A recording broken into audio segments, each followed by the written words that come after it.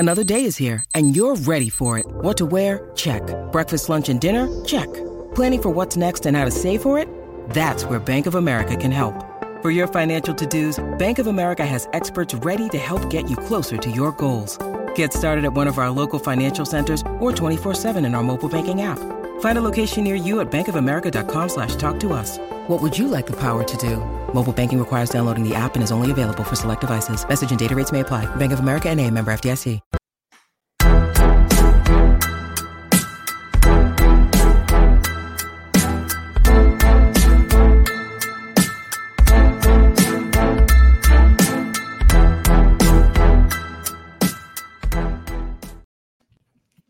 Hey everybody, this is Samson Folk, and this is simultaneously the wrap-up, the live show after the game, and the Raptors Reaction podcast. So for those of you who typically listen to one or the other, I hope you enjoy the fact that they are now melded together. Zarar, we are here after the Raptors, 8 wins in a row. That's a pretty big deal, especially with guys like the Celtics and the Nets both, I think, making trades that help them in the short term, and they're both chasing the Raptors for the 6th seed, and the 76ers, I guess, probably making a trade that also helps them in the short term, bolstering their 5th or 4th, depending on where the Cavs are currently.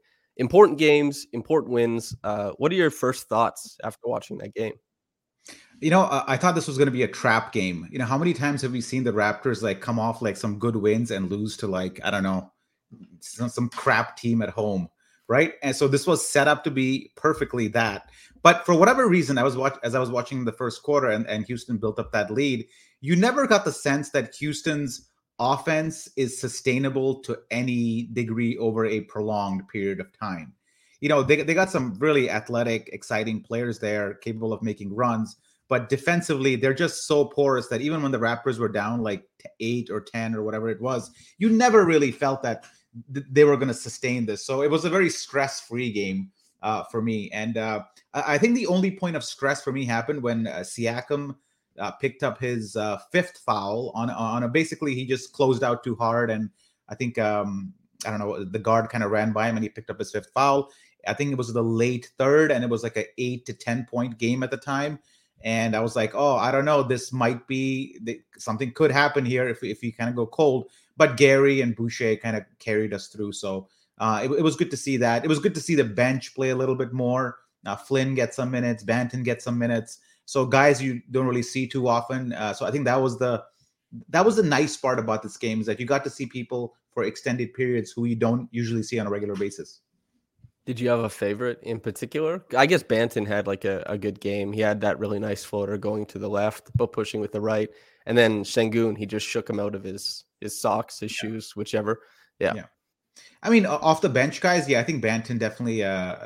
Boucher, obviously. I think Boucher's been a consistent. He's to the point where when he has a good game now, it doesn't really surprise you. You expect that of him, and credit to him for elevating expectations to that level where even when he has a great game like he did today, you don't even notice it. But Banton, I think it was nice to see Banton and Flynn play together, because those two have been sort of on it's an either or situation usually with them handling the ball. So I thought Banton was good.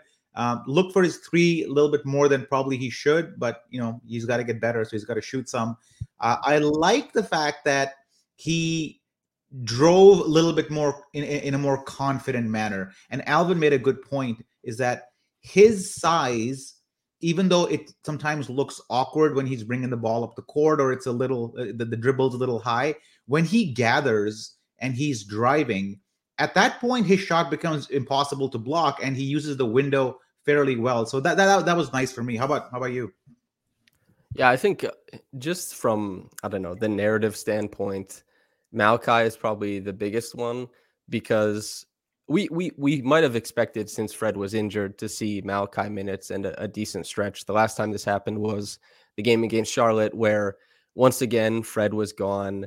Gary and Pascal handled the bulk of the offensive load, and Malachi kind of slid in and gave you a little bit of points, a few assists, and all that kind of stuff. So we might have seen this coming, especially with the Rockets being maybe even not even subpar, just like a brutal team.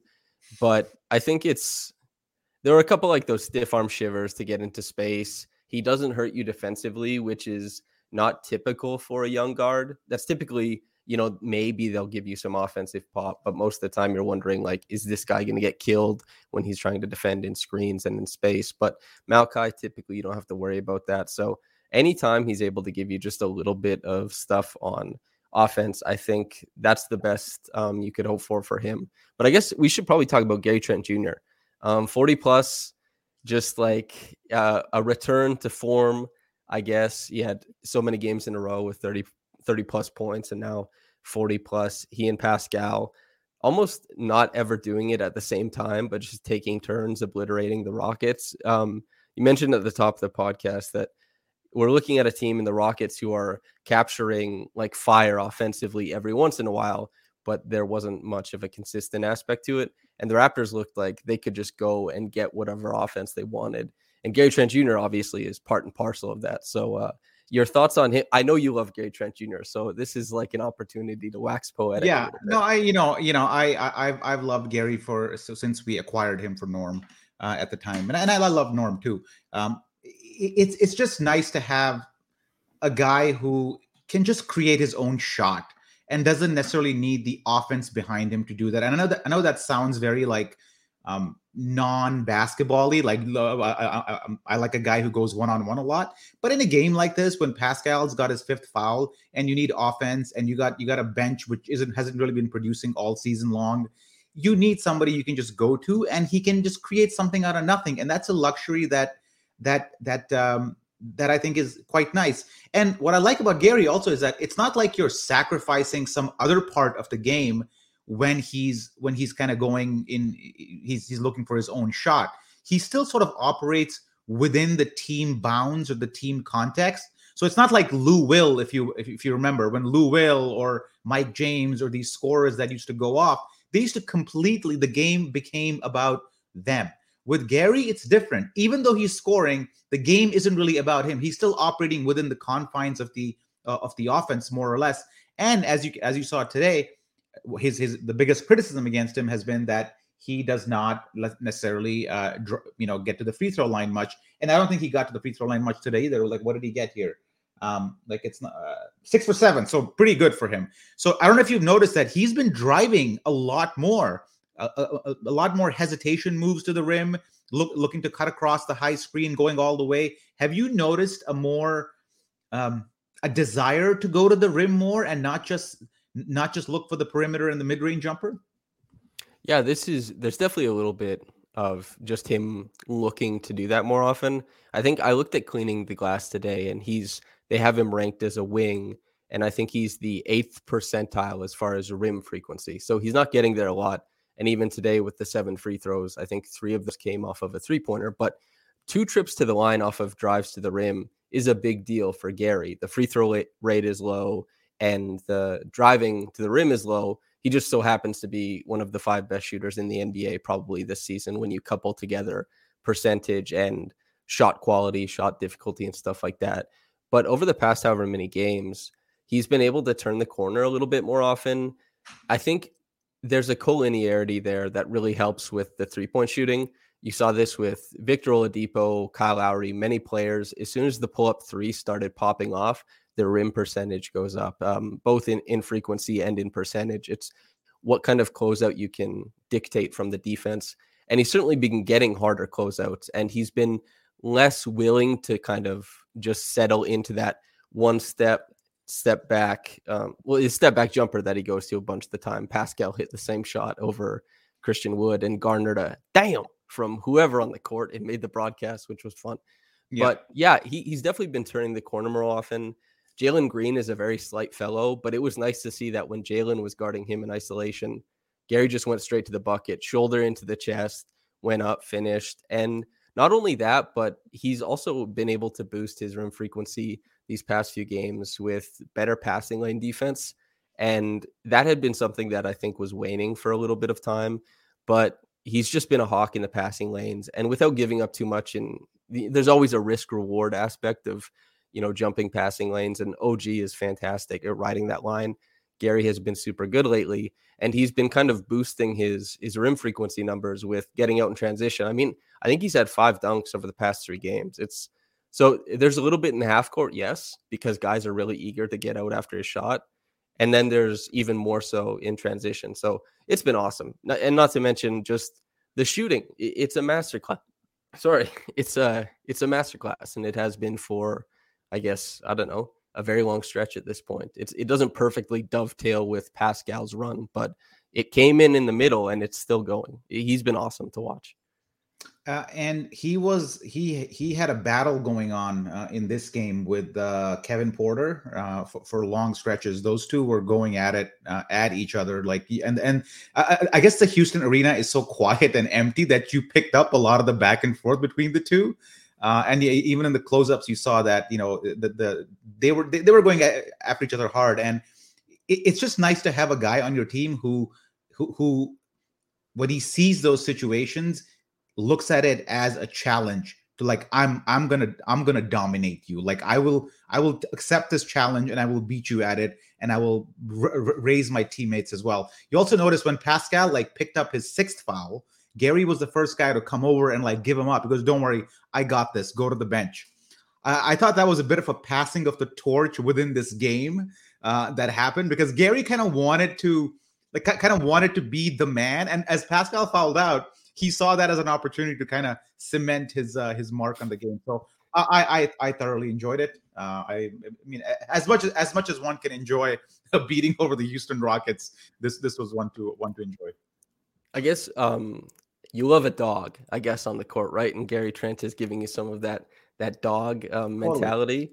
But the next guy we have to talk about is the yin to Gary's yang, where Gary, obviously there's a little bit more rim volume in this game, but he's killing teams with the jump shot. And then we talk about Pascal Siakam, who is just obliterating teams by getting to the rim. And I made that video for the Raptors Republic YouTube channel where, you can see he's beaten Bam Adebayo, Giannis Antetokounmpo, Jimmy Butler, Miles Bridges, a slew of talented defenders, really impressive defenders as far as foot speed or as far as rim protection and all that kind of stuff. And nobody's been able to stop him from getting to the rim, so much so that he's getting doubled, nearly top 5 in the NBA. And even then, it doesn't matter. He's posing a problem that defenses can't solve right now, and especially not the Houston one. I wonder what you think about his game tonight.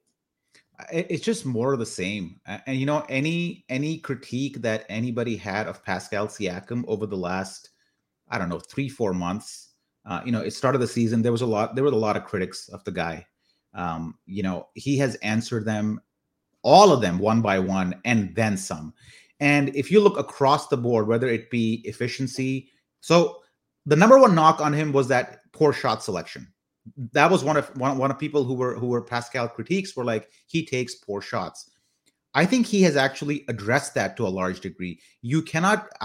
It's hard for me to find Pascal taking, or it's hard for me to comment when watching the game and think to myself, that's not a good shot.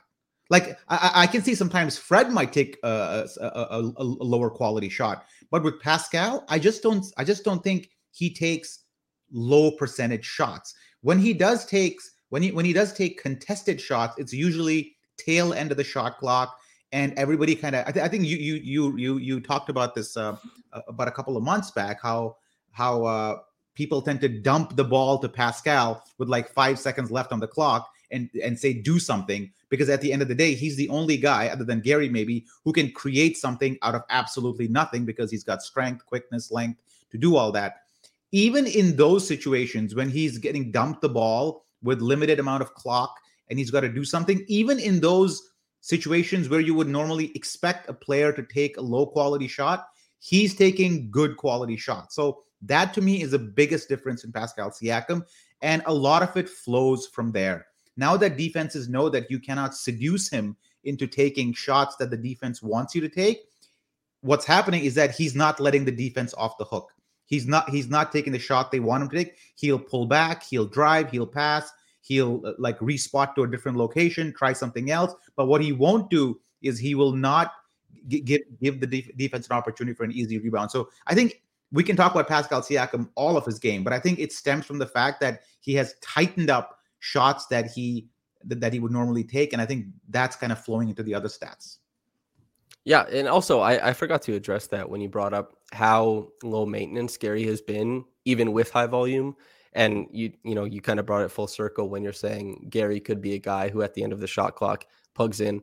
Gary deserves a lot of credit for just taking scraps, sometimes really taking scraps in the Raptors offense and making them into these really high value possessions because of his shooting talent, first of all. But then Pascal is anybody who's played basketball, if you've defended a guy who you were uncomfortable with, who you thought you didn't have a good read on, if they were backing you down or doing anything of that sort, you would find that they'd get deeper than you'd like. And it was that unfamiliarity with that game or the inability to stop them. And Pascal Siakam, a lot of the shots that used to be 19 footers, 18 footers are 14 or 13 now. The fader is closer, and he's much better at negotiating and navigating the middle of these defenses. And I think it correctly took him a while to figure that out. Now, you don't have to be fully intimate with catch-all statistics or tracking data to appeal to them, but you can find some that, as far as the spacing percentile, Pascal deals with very little spacing the league over. Like, I think he had the sixth worst spacing among stars with how he had to deal with. He gets a lot of attention. Defenses really collapse on him, again, with the doubling numbers. And that's very tough because guys are constantly reaching in, dig downs, stunting, just trying to keep you off kilter. And I think during this run as a playmaker, as a scorer, you see that he looks past the dig downs because he has control of the ball. He's not affected by stunts, and he's hardly ever affected. Lewis actually asked him about this in a presser about looking to the second level of defense. And that's what Pascal has talked about quite a few times, is that he doesn't really evaluate his own defender because for whatever reason, that guy hasn't been able to stop him almost in any capacity, whether it's high-level defender. Like Jae'Sean Tate tonight. Jae'Sean Tate is a really good defender. So is David Nwaba. Now they're on the Rockets, but these guys are still standout isolation defenders, and they had nothing for Pascal. He presents a very unique problem, and he's gotten so comfortable at navigating that it's really fun to watch him work in this way because he's so clinical relative to his former self. The second team All-NBA player was still somewhat an agent of chaos. He was working within the framework of the Kyle Lowry Raptors offense. But now, as we see another game without Fred, and especially during the stretch, Fred kind of fading a little bit more off ball, becoming more of a relocation or off ball shooter in some respects in the offense. Pascal has dominated this offense, and it's never looked better than it does now. He's just been immense. I think we're all, even this comment that I've highlighted here, 2 moves ahead and executing them. This is another way of saying kind of what we are saying, is that he does not make up his mind on what he's going to do early. I think he trusts his own game to make decisions late.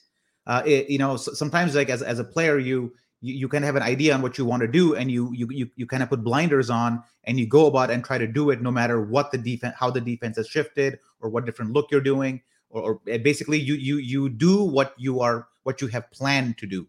Now I think he trusts himself to not make those decisions early on and trusts himself to invite the defense, see what's going on. And really, again, the word trust comes to mind, is that he trusts that when the defense comes, he's able to make the skip pass to the other side, or he's able to make a bounce pass underneath to Boucher. I think it also comes down to like trusting his teammates more. A guy like Boucher provides a very, very nice release valve for Pascal more often than not. Because I think Sahal and I were going back and forth on the Wrap Up Squad Slack channel, and we're saying like Boucher is,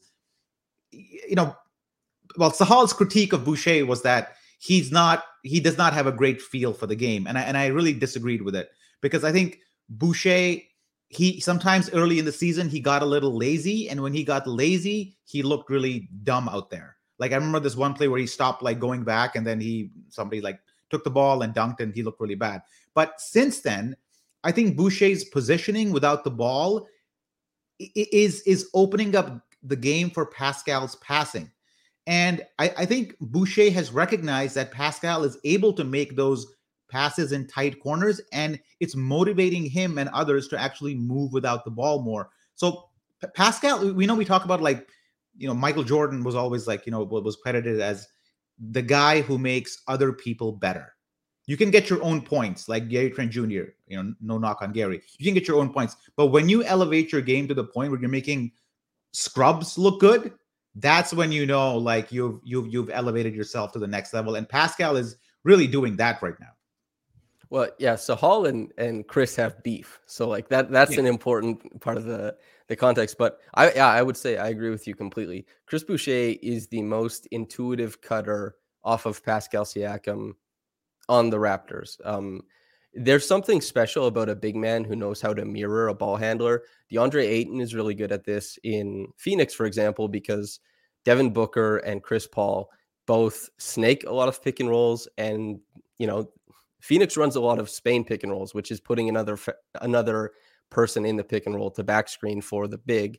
And DeAndre Ayton is taking all these really strange routes to the rim and constantly trying to mirror these herky-jerky guards like Booker and Chris Paul.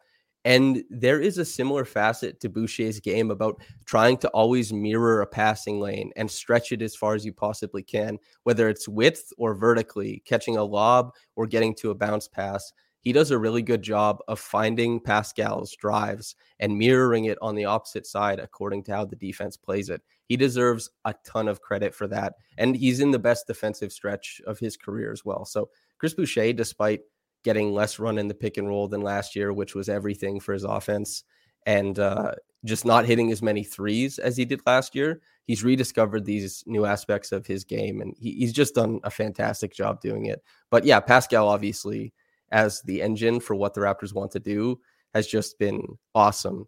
I saw somebody bring up OG Anunoby and his defense. Did anything stand out to you? I know it's tough in like a game that was kind of it was a lull to this game. Definitely. Yeah. It was like, I don't know. There wasn't a lot going on defensively. The Raptors had very long stretches where they didn't care that much, but OG, maybe lately, the stretch of defense has been pretty good.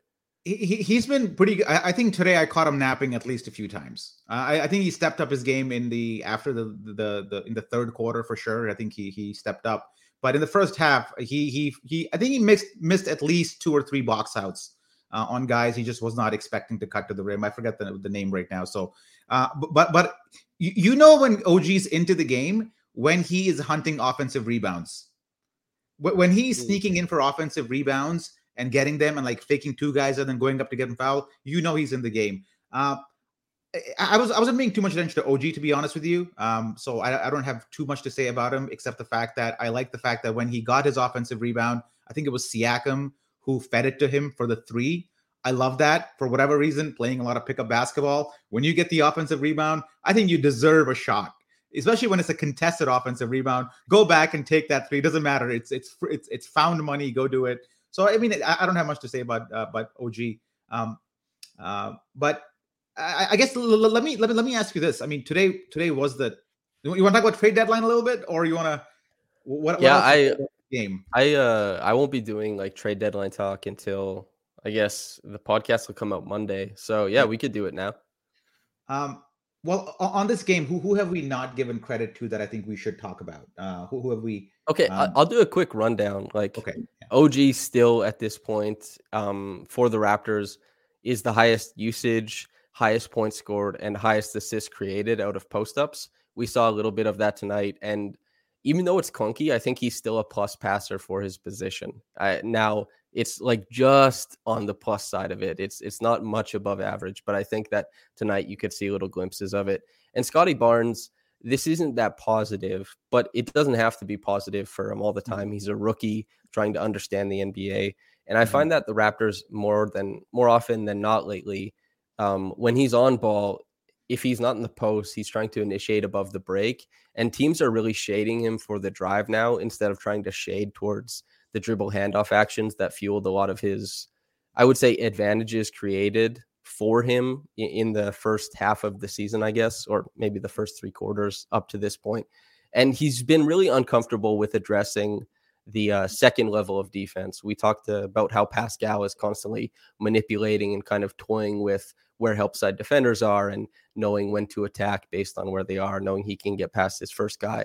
And Scotty, to his credit, is such a damn good isolation scorer at this point in his career already, and he's a very intuitive cutter. He's had huge games defensively, but he still struggles at trying to address what the defense is doing to him when he has more than one set of eyes fixated on him. And tonight, I think that the struggles he had was just something to that effect. And I think that's just part and parcel of being a rookie and understanding new defensive looks that teams are throwing at you. And so if anybody was worried, which many people probably weren't, but don't be that worried. This is stuff that he'll, get used to and start to address in his game, and he'll learn how to dissect this stuff. And playing with Pascal actually gives him a great blueprint, especially since they're similarly sized and they both get to the rim and finish well. Yeah, I highlighted this comment because this reminded me of the most enjoyable stretch of the game, which I can't believe I did not actually bring up.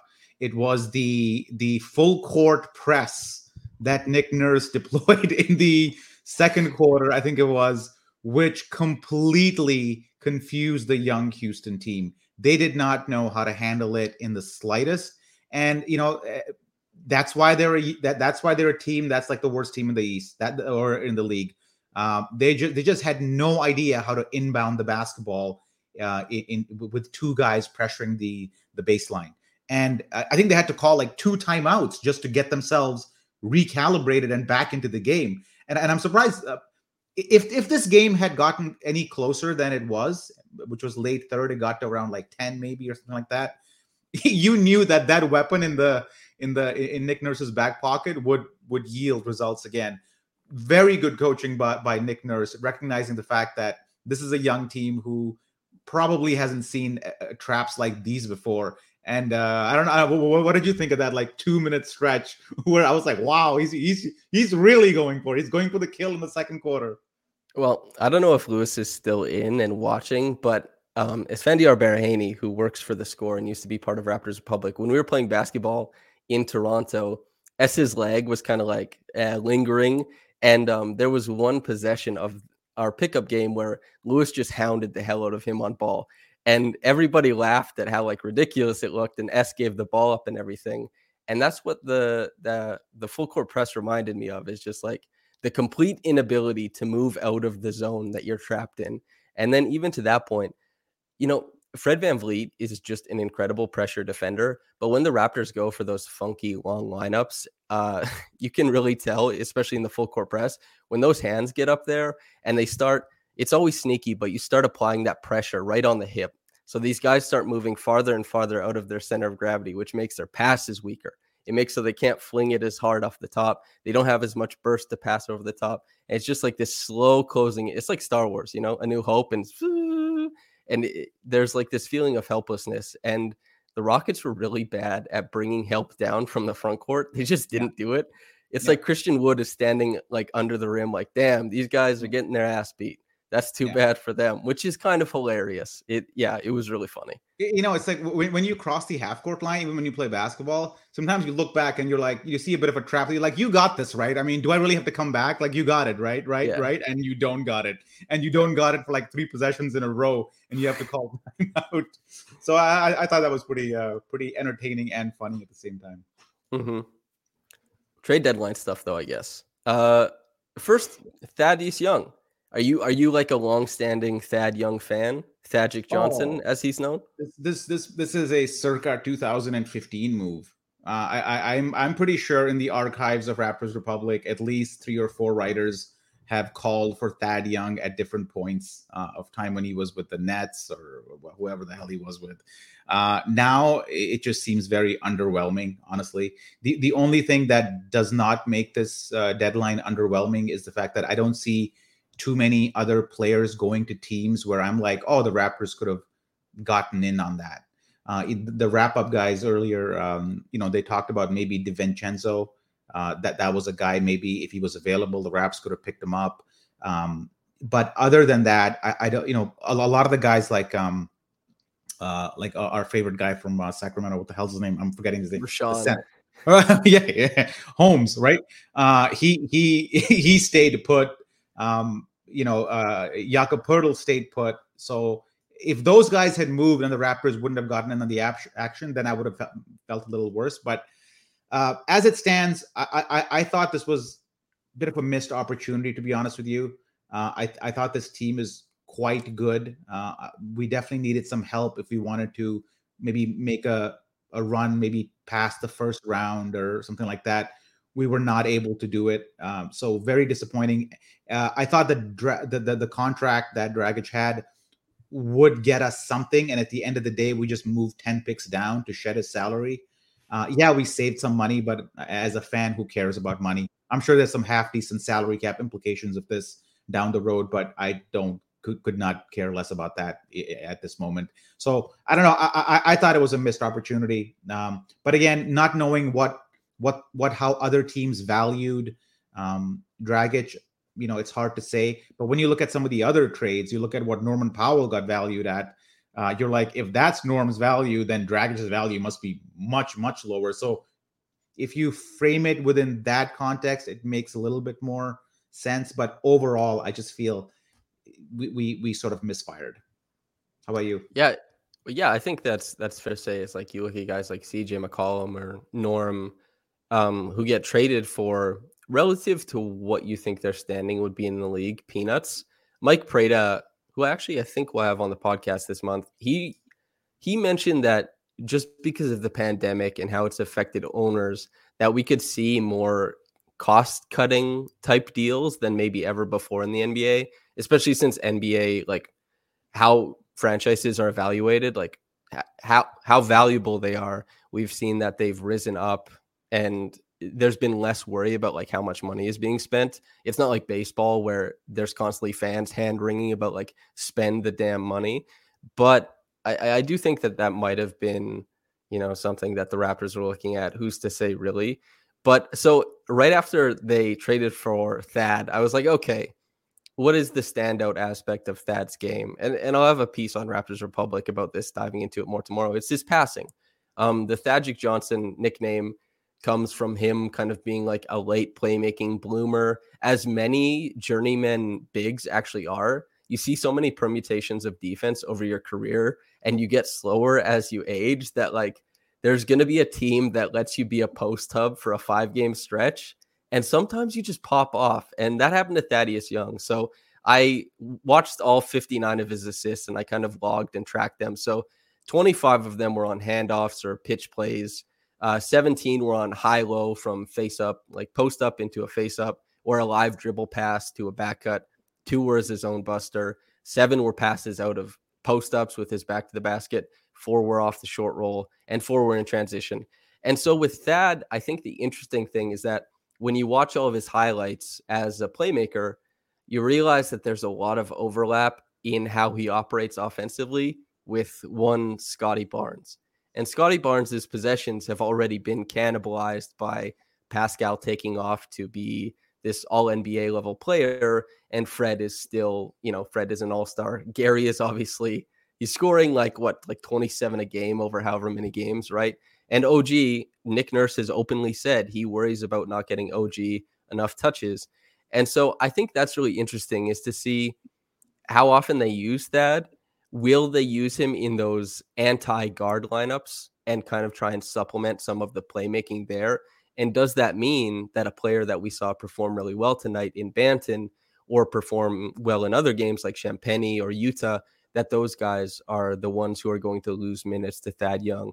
And there's also, just because of how quick a decision maker Thad is, there's some dribble handoff stuff, some synergy that I would expect with both Gary and Fred, because they shoot really well. And Thad is so good at the handoff, extend the butt out, create extra space, pass, get it back, reroute, pass. Like, he's a very quick decision maker, as I said. And so I'm very interested to see how the Raptors decide to utilize him, because in San Antonio, a lot of it was just running Bryn Forbes and Doug McDermott off of him and running split action on the same side of the floor as him and letting him make plays above the break.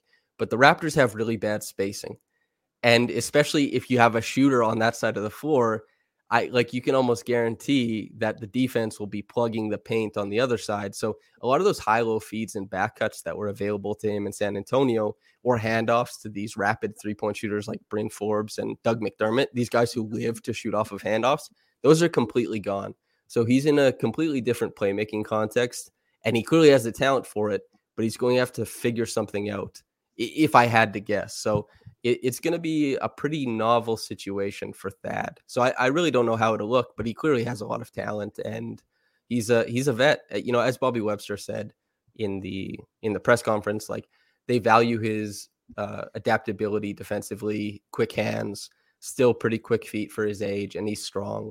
I think they view him as somebody who can plug right into those switchable lineups. And if Chris Boucher can make it work in these lineups and have his best defensive stretch of his career, Thaddeus Young hopefully should be able to in a similar respect, I guess. Yeah, and I'll respond to the part about taking other people's minutes. I have no problem with Thad Young taking some minutes away from Precious Achiuwa. Even in today's game, you saw that Precious does get caught in the deer in the headlights look, at least a couple times a game. And if we reduce his minutes and give more to Thad, and he's able to integrate better with some of the guys there, that's not necessarily an indictment on Precious. Precious is in year 2.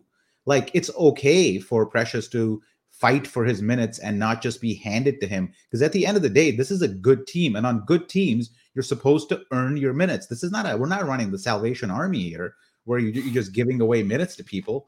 I mean, you got to earn them. And Precious, like, he's done well defensively. He's done quite well. But you saw today how on offense, there are moments where he sort of the whole offense kind of comes to a grinding halt when he has the ball at the 3-point line, and even the other team is like, whoa, what's he gonna do with the ball right now? Right. So I don't think we should fear that Thad coming in is going to take away minutes from Scotty. I think it's good if he reduces Pascal's minutes by 3 or 4 a game. That'd be a welcome thing. So I think it's a nice fit from that end. When I said it's underwhelming, is that this is I don't know if this move puts us, if this is the difference between winning and not winning a playoff round. That's the underwhelming part of me. And I expected a move at this deadline, which would sort of bump us up a little bit. And people will always say that, oh, well, the Raptors have a plan of rebuilding, and we're on course with that plan. And this year was a bridge year. 100% agree with that. I just feel that we are better than even, I think, what management thought we might be. So I thought they might strike while the iron is hot and try to accelerate things a little bit. They chose to stand pat for reasons that they know best. So that's the part that I'm a little disappointed with. But I am looking forward to Thad Young.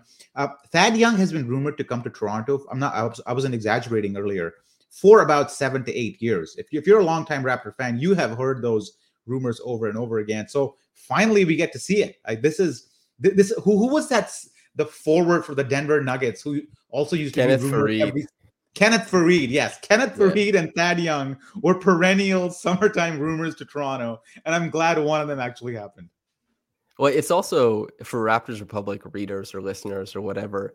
You're going to see more coverage in archetypes, especially however many years ago, that Blake Murphy appreciates.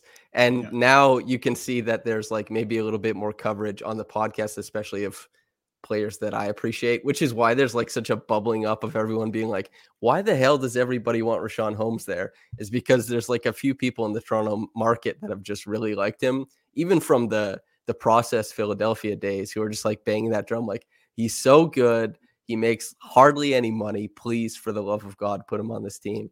So that's kind of funny. But yeah, Thad, he had a lot of attention last year, and he was one of the guys who at the trade deadline, there was lots of rumors about quite a few different teams maybe getting him or whatever that looked like. And there was no rumors about him this year, which is very Raptors-esque, obviously. Is like all the rumors are about Talen Horton-Tucker or Jakob Poeltl or, however many other players. And it's the guy who had no buzz whatsoever that the Raptors end up grabbing. And yeah, I do think I feel the same way as you, is that I don't see a version of events where Thaddeus Young tips the Raptors over whoever they're playing in the first round or however far they're getting. I think that he's going to add some eligibility to lineups that maybe wouldn't have worked otherwise during the regular season. And if that's the case where they want to get these guys to the playoffs, yes, just for the experience. Maybe they're not thinking of a long playoff run, but they also want to get them there in one piece without sacrificing or, I don't know, selling too high on the future with draft picks or whatever. I guess this is like saving Pascal from playing 43 minutes a game, because I think since January 1st, I might be mistaken, but I'm pretty sure the 5 leaders in minutes per game, the NBA, is Pascal Siakam, Fred VanVleet, OG Anunoby, Gary Trent Jr., and then Scotty Barnes. I think they're the first 5. And on the season, it goes Fred, Pascal, and OG. These guys are just run ragged, and they can say, as many times as they want that, like, yeah, we're good. We take these minutes and we take them in stride or whatever. But there's a toll. There's cumulative load. This is something that sports scientists have been digging into, and it doesn't always lead to something. Maybe not often, but sometimes it does. And I guess that does help with that. Even as you say, I definitely think it's underwhelming, but could it end up being a tidy piece of business, especially if the Raptors have like a really strong finish to this regular season and they gave up, let's say, the 24th pick for the 31st or the 32nd, then it doesn't hurt as bad. But then you think about the fact that the difference between like Tyrese Maxey and Malachi Flynn in the draft was about 10 spots. The difference between Jaden McDaniels, who would be so awesome on this Raptors team, and Malachi Flynn is about 1 spot. So you never know with the draft. And if a guy emerges around draft season that the Raptors really like, they could end up kicking themselves if he goes at like 24 or like whatever. So there's always that kind of stuff, but that's, I guess, hindsight. Yeah. So let me ask this question. No, I was not expecting a starter. I was expecting definitely I know there was always a big man or a guard. I was leaning towards a big man because I thought our defensive rebounding is quite poor. I think we're 28th in the league, and I don't know if that's sustainable. I don't know if you can win a playoff series with it. Again, I should preface this by saying my goal was to win a playoff series. That is the objective for me for this season. So with that in mind, I was expecting to beef up our front line a little bit. And if not, I was maybe look at Bledsoe or somebody off the market to see a scoring guard that could help. Because as we saw, Malachi Flynn had a good game today, but he's not necessarily reliable. Svi is completely out of the rotation. I don't even know what he's doing in practice. He must be horrible in practice for not even going to sniff in games. Utah, I cheer for the guy, but Jesus, man, that 3 he took when he came into the game. But there were a lot of 3s in this game that hit just backboard, just pure backboard, no rim. Not just Utah, but he had one too. So we definitely have a suspect bench, and that's what I wanted to address to some degree. That's really all what I wanted to say on that one. Yeah, they have like a Frankenstein bench, both in play style and outcome, because they have the lowest defensive rating. They have the lowest offensive rating. They just don't score the ball whatsoever. This is the thing about Delano Banton. He had a good game tonight, and he's had okay games recently, but he is not represented on the stat sheet whatsoever, because these guys are just out there to be a body on defense, and then just please don't get in the way of the elevated offensive players. Like the very few touches. If Delano Banton gets a rebound, he has the right to push it up and see if he finds something for himself or for somebody else. But a lot of times he's just pulling it back and then going to the weak side of the floor.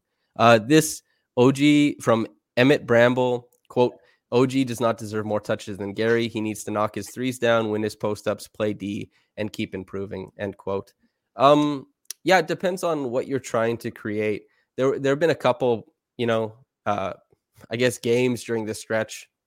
The Raptors game against Milwaukee that Pascal hit that floater to close it out, the very close one with Giannis back. They ran a lot of empty side pick and roll with OG, and that was a really good way to add a little bit of rim pressure to the Bucks defense to make sure that there was somebody still getting downhill, and he hit a roller a couple times. Tim Hardaway Jr., I know Dallas is trying to trade him, but he's been one of their most useful players in the postseason, like even more useful than Kristaps Porzingis.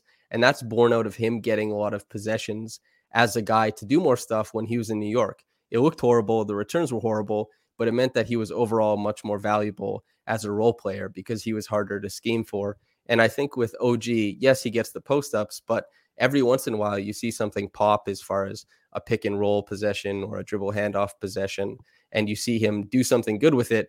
And this means that he won't be relegated to any type of just a 3-point shooter, just a corner shooter in playoff in playoff rounds going forward. But as far as OG deserving more touches than Gary, I don't think anybody here said that tonight, but Gary has been receiving more touches than OG in a lot of these games. So I don't think that's something that the Raptors are really, really focusing on making happen, but they certainly do provide different aspects of offense because OG is a better passer and he creates layups for some guys, and layups are worth their weight in gold. And while, Gary, his shooting has been just awesome and he deserves so much love for the way that he's been able to just plug in and shoot and create offense in an instant.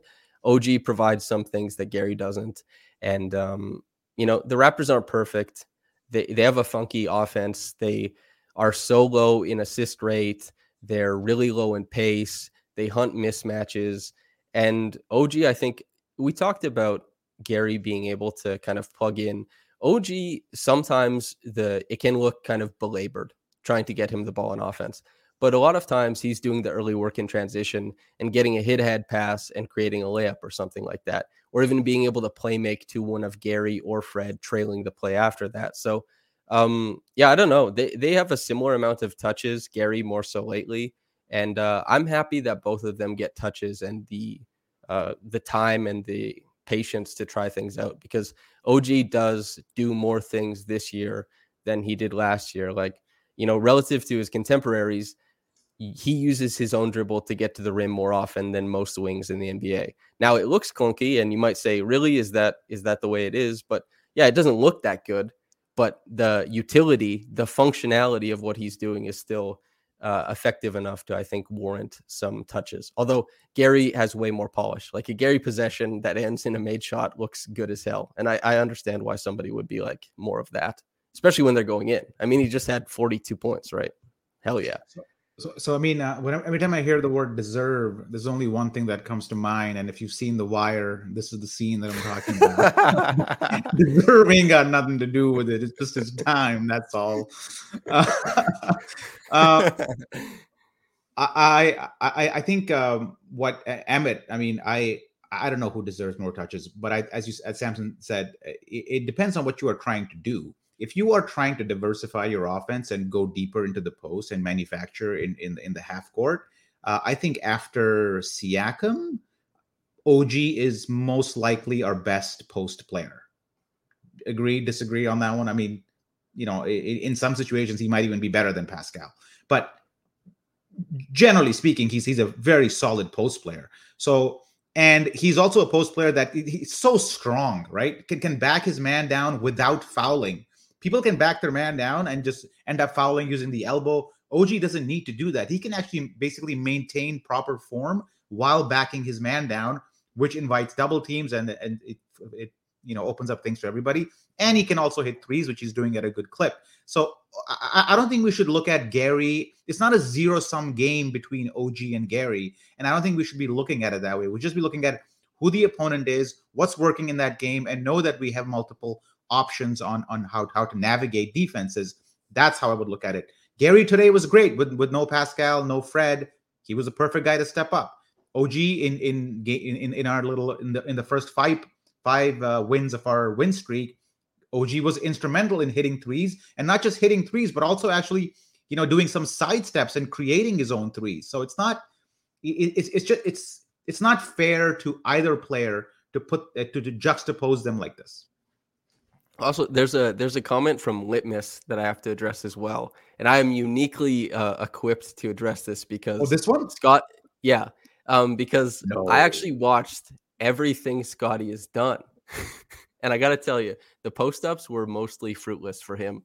Isolations are really good possession for Scotty, and he can turn those into post ups or face ups or whatever. But the flat post ups have been largely unsuccessful so far this year. And I said this at the top of the podcast, but you can actually just go to NBA advanced stats and they track post-ups. OG scores the most out of post-ups. OG has the most assists out of post-ups, and he has the most touches out of post-ups on the team. And that doesn't mean he's the best, but he's certainly he's been effective. And Pascal is, I guess, more preoccupied with elbow touches and more pick and roll lately. Like, hell yeah, putting Pascal in the pick and roll. I love it. But yeah, that's an interesting thing. It's like, it's that you expect players to be good at something, and then they just aren't, and you feel betrayed. I felt and this is why I want to talk about it, Litmus. I felt the exact same way as you before I went and watched every single piece, like every single game, every possession. I was like, Scotty is a hell of a post player. And then I tracked it, and he was just not effective out of the post. It was kind of interesting. And it's like, what do players look like, and what is the end result of their possessions? Oftentimes, they don't walk the same line. It's a really interesting thing about basketball and the way that these things work out. And that's also, a perfect example to use for OG, who is clunky as hell, but makes a lot of things work. But yeah, Zarar is absolutely right. It's not a zero-sum game. The Raptors have been egalitarian enough as an offense to service a lot of different mouths that have been fed and have been progressing and all that kind of stuff. So yeah, it's just a bunch of guys attacking from a bunch of different spots on the floor. That's what I think is great about this Raptors team. Scotty seems a little too stiff in the post. I don't think he's, it's almost like he's wearing like a straitjacket when he's in the post. Now OG the curvature of his spine is important when you post somebody up. Scotty's almost vertical as he's posting somebody up, so it does not lend itself to pretty play. I'm sure it will come. Oh, damn, man. Thank you, Steve McInnes, for money. We love money. Hey, thanks, dog. That's really nice. We weren't even asking for it. You just I know throw money at us. It's super, super, super cool of you. We're thankful for it, and we're so thankful that I'm going to give you a solution to our big man problems, since we did not address them. This man is playing in Spain right now. Samson, bring him back. Bring him back for the rest of the season. You can't be that bad. Yeah. Well, that's the interesting thing, right? Is that Precious is both. This is the thing about DeAndre Ayton in the finals last year. Ayton was way farther along for the Suns than they originally expected, but he also probably represented the one spot on the roster that they might have been able to upgrade or do better than in like some sort of package. And Precious he looks like he's almost his all defense status when he's 25 or 26 seems almost like an inevitability. He's a really, really special defender, but the offensive decision-making is so bankrupt. It is so rare to see him do something right that the Raptors are trying to strike this balance of finding a guy who definitely isn't as good as Precious defensively, probably, but also probably not as good as Boucher has been offensively. You're just looking for a guy to like strike the middle. And is Khem Birch that dude? Maybe not. Is, the lovable Spaniard Marc Gasol, the big paella, as Katie Heindel and I refer to him as, remains to be seen, I suppose. Too many thoughts. Too many thoughts jumping into my head. Let me Khem Birch and Precious. Precious first is my theory on Precious is that he looks at guys like Pascal Siakam and OG, and he really wants to be part of the core, and he wants to do holy crap, man. Nolan Marshall, thank you. I'm just gonna be thanking people. I will thank you, appreciate it. I'm not a YouTuber, so I don't know how to react to these things. All I can say is thank you for the support, and we appreciate it. Are we supposed to do something that's like emasculating for money? Is that how this works? I don't know. I gotta watch some YouTube videos to see how to do better YouTube. But Precious, okay, so Precious is somebody who I feel like looks at Pascal, looks at OG, looks at Barnes, and he's like, man, I want to be part of this core. Like, I don't want to lose this opportunity. It's like the Eminem song is playing in his head. You know what I mean? And he's like, how do I be more like them? And he tries to be more like them literally, right? He literally tries to bring the ball up the court. He will literally try to make a pass that Pascal has taken like 2 years to perfect. And it just doesn't work out for him. And I'm pretty sure it will. He just needs to slow the hell down on offense. And I'd even say he should not be bringing the ball up the court, because he thinks he's helping the team by saving time or whatever, by crossing the half court line. But he's not, because as soon as he crosses it, he has to wait like 3 seconds for somebody to get open while he finds a pass that he's comfortable making to that person. So it's a net loss of time when he's bringing the ball up the court. So just chill, Precious. It's Khem Birch. Yeah, sorry. Oh yeah, well, there's like Russell Westbrook during his MVP season. Like the stat padding stuff was always been prevalent about Westbrook and how Steven Adams will box out so that he gets the rebound rather than Steve himself. But their offensive rating when Russ got the ball instead of anybody else, like went way up because he'd get the ball up the court fast. He could hunt for opportunities. And as you said, Precious is not doing that. Like he is looking dudes off, kind of malaising himself up the court and then looking dudes off again. It is almost like performance art, I think. But as far as touch, actually something that as a positive for Precious, I already bumped up his defense, which he deserves love for, but he's using his shoulder more often. Like the way he's driving, he's getting lower and he's been on balance through the contact. He just has to be on balance through the finish. Like he's a really, really poor finisher despite his athletic gifts. So the possibility of him becoming maybe a plus defender, or sorry, a plus finisher seems really far away, but you only need something to click in a small way. Oh yeah. Like these clips, these are the blocks, but the next clip down is actually so fascinating because you can see him, like this is isolation with Luka Doncic and Luka just has to bail the hell out. There's isolation with Giannis Antetokounmpo where he's going to take this bump and stay square and block him. Do you know how hard it is to take bumps from Giannis and then block him? Giannis's whole bag is dislodging dudes and then getting free and dunking over the second guy who comes over.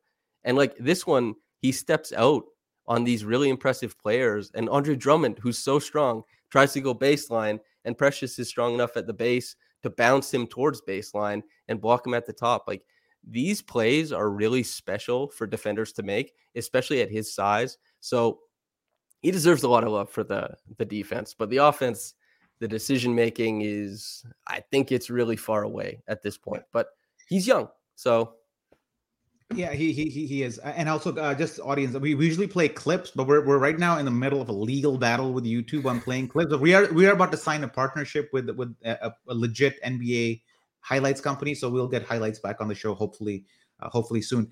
Khem Birch, the only question about Khem Birch is that, you know how some guys wear the mask and they get so comfortable with it that they never take it off? You think Khem Birch is one of those guys? No. Well, he took it off mid-game the one time, didn't he? And then but he put it back on, though. He put it back on, though. It's like Rip Hamilton. Rip Hamilton did not need a mask for the last 10 years of his career. Maybe like mask Stockholm syndrome is what you're saying. Yeah. Something to that effect. Yeah.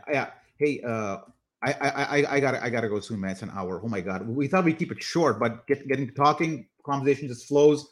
But I am getting the cut eye from the boss. Sure. Yeah, no problem whatsoever. Okay. Yeah, I guess I'll do the sign off. Live listeners, thanks for tuning in with us. Thanks for giving us money. I don't do the live show, so that isn't something I'm familiar with. I'm usually just kicking back, and there's plenty of listeners for the Reaction podcast. So like, thank you to everyone who listens over there, and I guess is listening now. But you got to see Zarar and I react to getting money, which is a completely novel experience for the Raptors Reaction podcast. So I hope you enjoyed that, aspect of it. Any parting shots, Zarar? No, I mean, I guess the season is set. Let's see what the buyout market holds. Let's see who's in it. I think the Raptors should kind of dip into it and see just to make give the fans something. Give us a nice spring. Spring is my favorite time in Toronto.